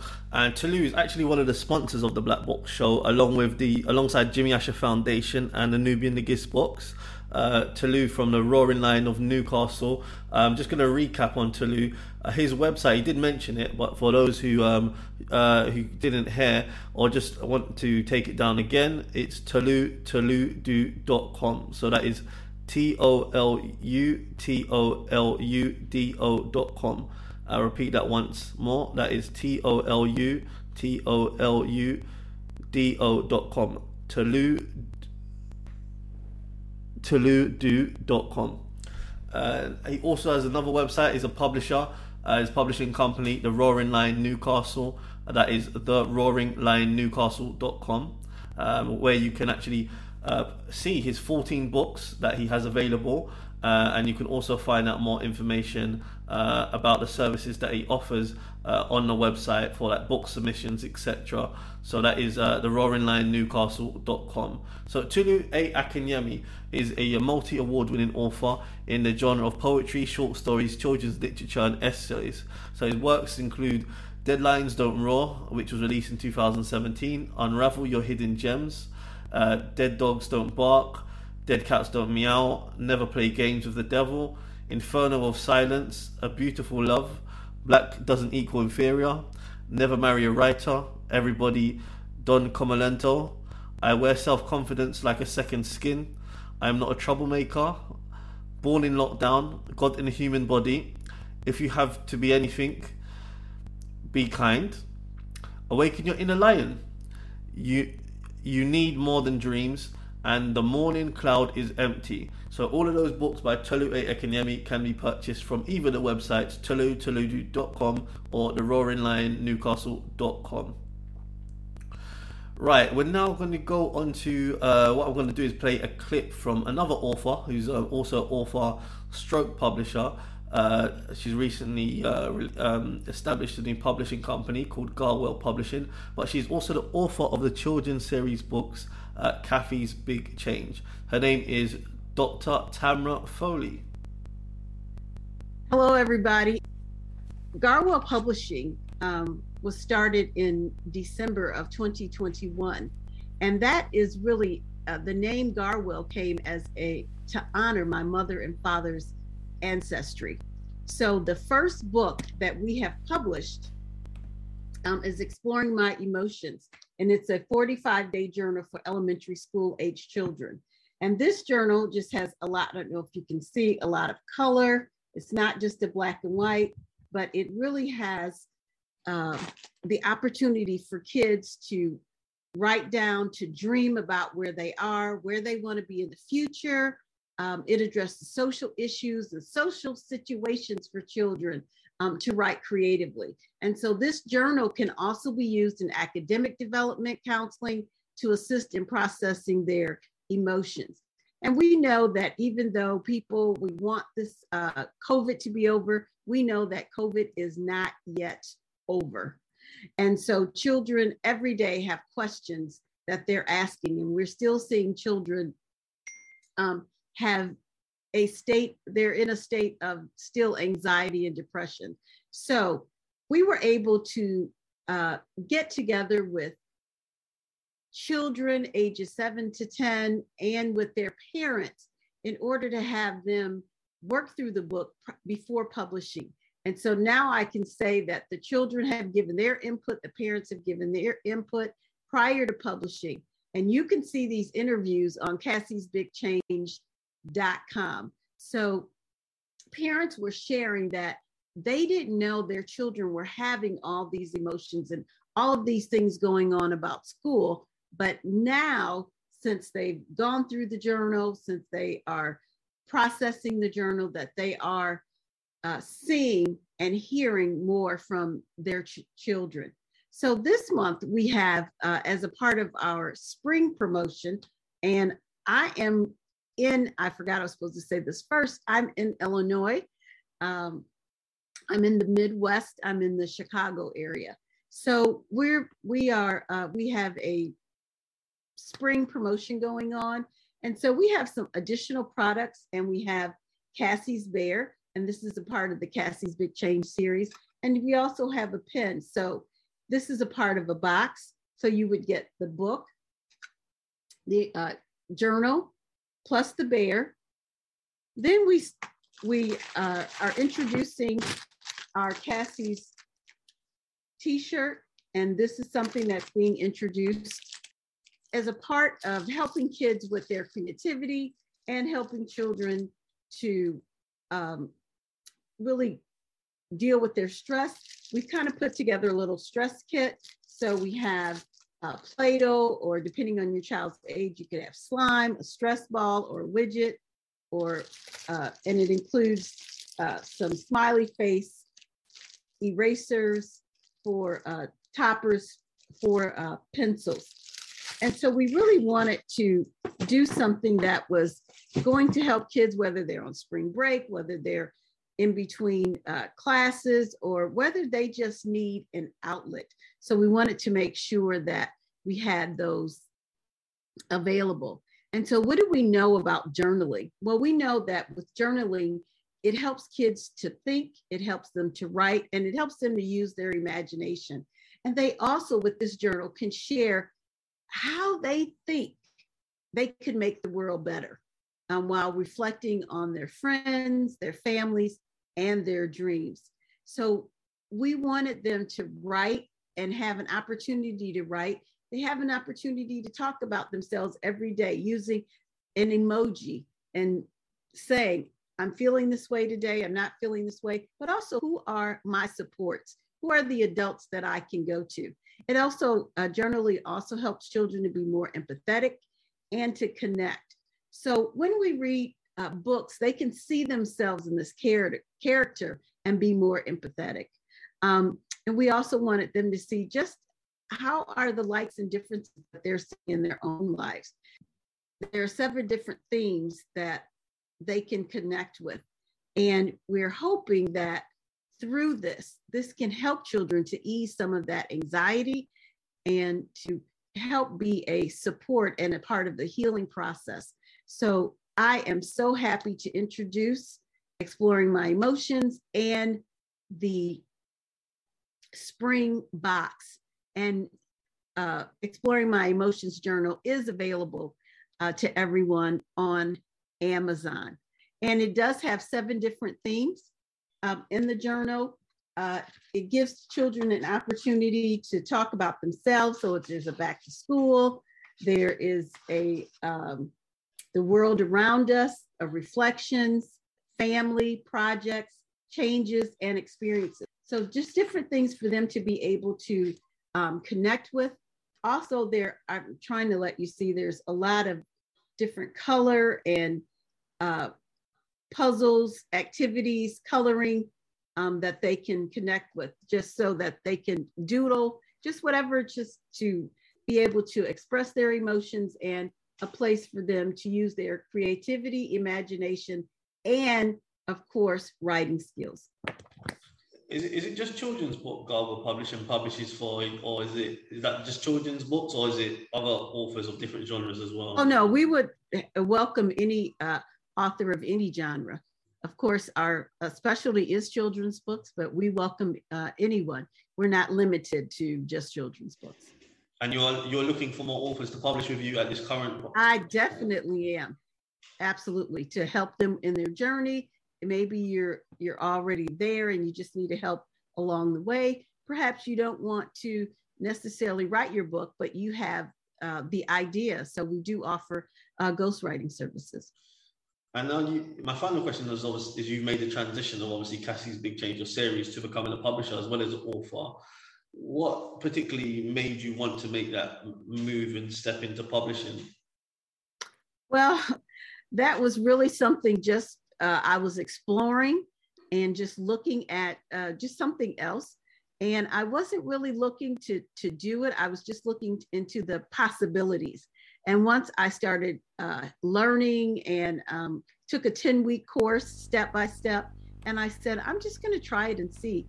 And I think for me, when I started self-publishing, after I wrote the book, I didn't know what else to do.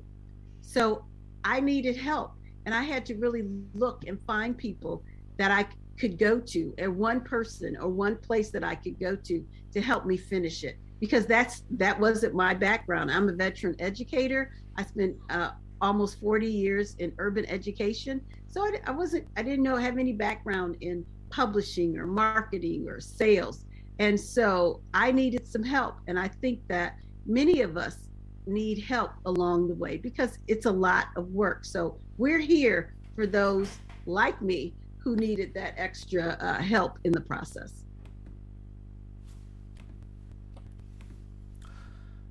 And if you're interested in Cassie's book, Exploring My Journals, if you're interested in the Exploring My Emotions journal or the Cassie's Big Change series, they can be purchased on Amazon or on the website cassiesbigchange.com.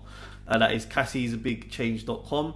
If you're interested in publishing services from Garwell Publishing, if you go on the website garwellpublishing.com, you can submit all your information there and they will get back to you. That's garwellpublishing.com.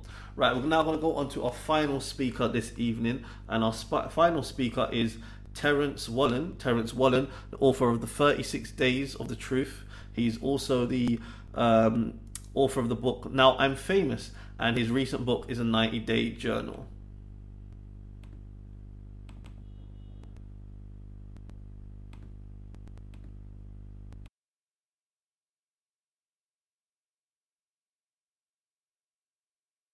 So yeah, my first book was Now I'm Famous. My second book was called 365 Days of Truth, which is really it's a book which it's set throughout the year, throughout 365 days, and it came about simply as a means of therapy for me. So I used to get up and just read quotes a lot and write down things of how my day went. My brother died in 2017, So when Stead died, I was in a very dark place and I somewhat lost myself. So writing that book was one of the things that helped me through that process. So it became, as well as being in counseling, it was something that helped me as a therapeutic process. So simply reading and simply writing. So what I needed was simply daily affirmation, because I realized that when you're in a dark place, like every day is a brand new day. So I was simply having to sort of deal with every day as it came. So I had some days are great and some days are really rubbish. So what I did was every day I literally had to speak to myself or read myself some positive affirmations, and I put them on my WhatsApp statuses, and then I was getting like over 150 views every day and comments just on my statuses. And my statuses could vary from everything from I'm having a great day, or it could be simply today's one of the worst days of the week. But I was always being honest, and I just wanted to be as human as possible, be as authentic as possible, be as vulnerable as possible, and also to share my vulnerability. And that was to ensure that men or women out there who have gone through similar traumas, be it death or anything, that they're vocal enough to share that with others, knowing that I wasn't alone. So when I would share that today was a rubbish day, other people say, yeah, I'm having a rubbish day as well. So just that process of constantly sharing helped me to put together 365 days. So the book is dated. So you start from the 1st of January, you end on the 31st. So you can buy it at any point and start at any point. So every morning you get up, you read a quote, and then I sort of put my take on that quote or personal take for myself. And what is real is that everything I say is also relatable, because nothing is new under the sun. So whatever I'm feeling now, someone else is feeling now, or someone else felt before. And I just wanted predominantly young Black men to understand that it was okay to be like, you don't have to be the same as everybody else. Okay to be different. It's okay to feel different. It's okay to it's okay to cry. It's okay to be upset. It's okay to be in touch with your emotions. These things are natural things. And I think because as men, we sort of wrapped up in the hyper masculinity, we kind of bottle so much of our emotions in that we struggled later on in life because of that. So I'm a sensitive guy anyway. So there's a few things that would trigger me in general. So like speaking of my brother Stead triggers me all the time. Speaking about my sister Sana. For those who didn't know, my mum died like 3 months ago. So we buried my mum last month. And one of the things that triggered me was that every time I speak of my sister Sanya, it triggers me. Like it's about to trigger me now. But it triggers me. So for that reason, just being able to be myself, and it's therapeutic. So if I cry, it helps me through that process rather than wanting to get my stresses out or any anxieties. So rather than bottle them in, because it becomes weighty when you bottle stuff in. So rather than bottle it in, I let it out. Some men might think I'm just weak. Me, I think it's strength, because it's strength to be myself rather than, I think it's weak if I continue to try and be something that I'm not. So through my life struggles and the last 4 years as an example, reading, writing has put me in a better place. And also, I genuinely believe that us as young Black men, we have to be part of the history that the future is going to read about. Because I'm like Mr. Robinson and other people, right? We're accessible. We're here today. So though we read great books, and Makonnen, though we read great books and Booker T. Washington, Martin Luther King, Marcus Garvey, though we read great books of those great men, and we all do, they're not accessible. Only their stories are. Whereas now, in this day and age, we are current, and we have we're in the digital age, so we're accessible. I'm on your email away. I'm on your Instagram away. Same with everyone else that I know. So it's about being part of the history that the future read about. So in the future, young people, not necessarily my kids or my grandkids, but young people in general, or people in general, will be able to Google us or find us and say, oh, this guy did this work. This guy done great things. And no matter how small it is, it can make a change. So if I can just change any one man's perception on removing the hyper masculinity and just being human, no matter how it looks, then my job is done. So I'm kind of on my journey my journey is very much about finding that balance and getting it right and being able to just be myself. So back in the day, my ultimate goals were very much around finances and all the other bits that we have with our, but now, my ultimate goal is just purely happy. It's purely happy. Like, I just simply want to be happy. And I'm fortunate to have a good team of individuals, very tight circle, a good team of individuals that allow me to be who I am. So I don't feel like I have to be someone else in front of them. And it will be similar to an audience like this and me going forward. I don't feel like I need to be no one else but myself. And reading and writing and publishing my second book, it's really helped me. And just to add here, my publishing company, DMJ Publishing, is Black owned as well. So it's, supporting our own and keeping it going. And so my third book, which comes out on the 20th of December, which was meant to be like my fourth book, but I couldn't finish my third book. So I jumped straight to the fourth, which has now become my third. Do the maths.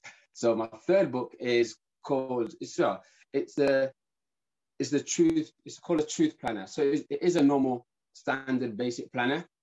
Visions are not solely around, the car, the house, all those things. It's more about getting the balance right in life to be able to enjoy those things. So back in the day, my vision board simply had the big car, had the big house, had the, the money, the job and all that, and the pretty woman. So then my vision boards are, but now my vision board will have a smiley face. Now my vision board would have had my mother on it smiling, because my visions and my aims and my goals would have changed as I got older and realized what was really, really important. And I also realized that when you're building, you're growing, if you don't have the balance right, you don't get to enjoy the things that you work so hard to get. So, and to implement in the planner, it allows me to implement other things into my day. So rather than just working for the bag, as it is said, I also work to be healthy. Instead of doing 12 hours, or not so many, because it's about working smart and hard. Instead of doing 8 hours, I could now do 6 hours and go to church for 1 hour, or do 6 hours and meditate for an hour, or just read for an hour. So all the things that are going to create a balance, rather than just simply working for all the things that, probably social media pushes us to work towards all these other little things that are important, but not as important. Because if you don't have good health, you don't have a good mind frame, none of the things you work hard to achieve will you ever really enjoy. I feel like I enjoy my successes, not because they're attainable, but I feel like because I have the right people around me all the time to keep me balanced, and all the soft cushions around me. So if I ever do fall, so they're around to help me soft land or help me pick up my pieces. So the third book, which is called The Truth Planner, out on the 20th of December. You can get it everywhere: Amazon, DMJ Publishing, Barnes & Noble, iBooks, or Google Play. Those, as well as my second book, 365 Days, you can grab them. So for me, my whole journey now is very much about truth, finding myself. And sometimes it takes some real crazy things to happen in one's life for one just to see this bright light and this great vision. So I'm fortunate. For me, it was the loss of my brother Stead, and more recently losing my mum, that is constantly giving me these new awakenings of how my life, how my life needs to be, how I need to see my life, how I need to be with my family, how I need to be around my kids, I've only got one grandson, so how I need to be around my grandson and sort of show them a different avenue in life. So obviously you want them to be successful and attain great things, but more importantly, you have to be balanced within your own life and find richness within your soul rather than richness in the bank.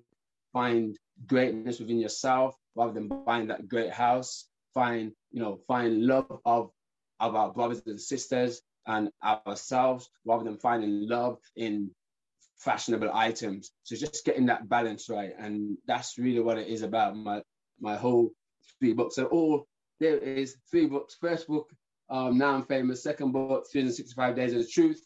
And my third book, which comes out on the 20th of December, which is called The Truth Planner. You can't miss it. It's beautiful. Get it anyway. Get it. And if you want signed copies, get me. Listen, guys, thanks for having me. I'm staying tuned into everybody else.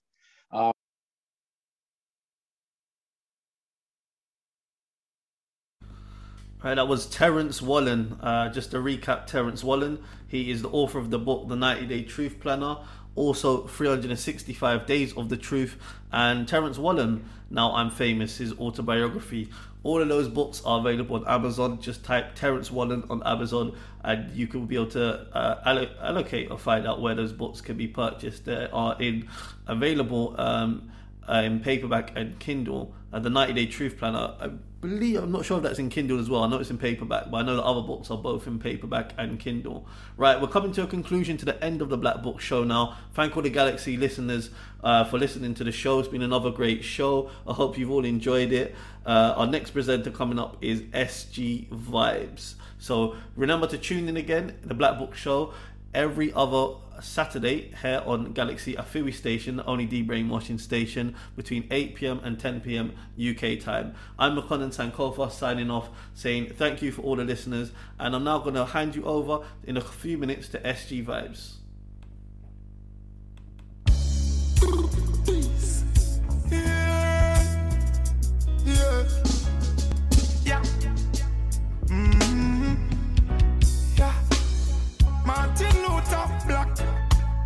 Malcolm X, black.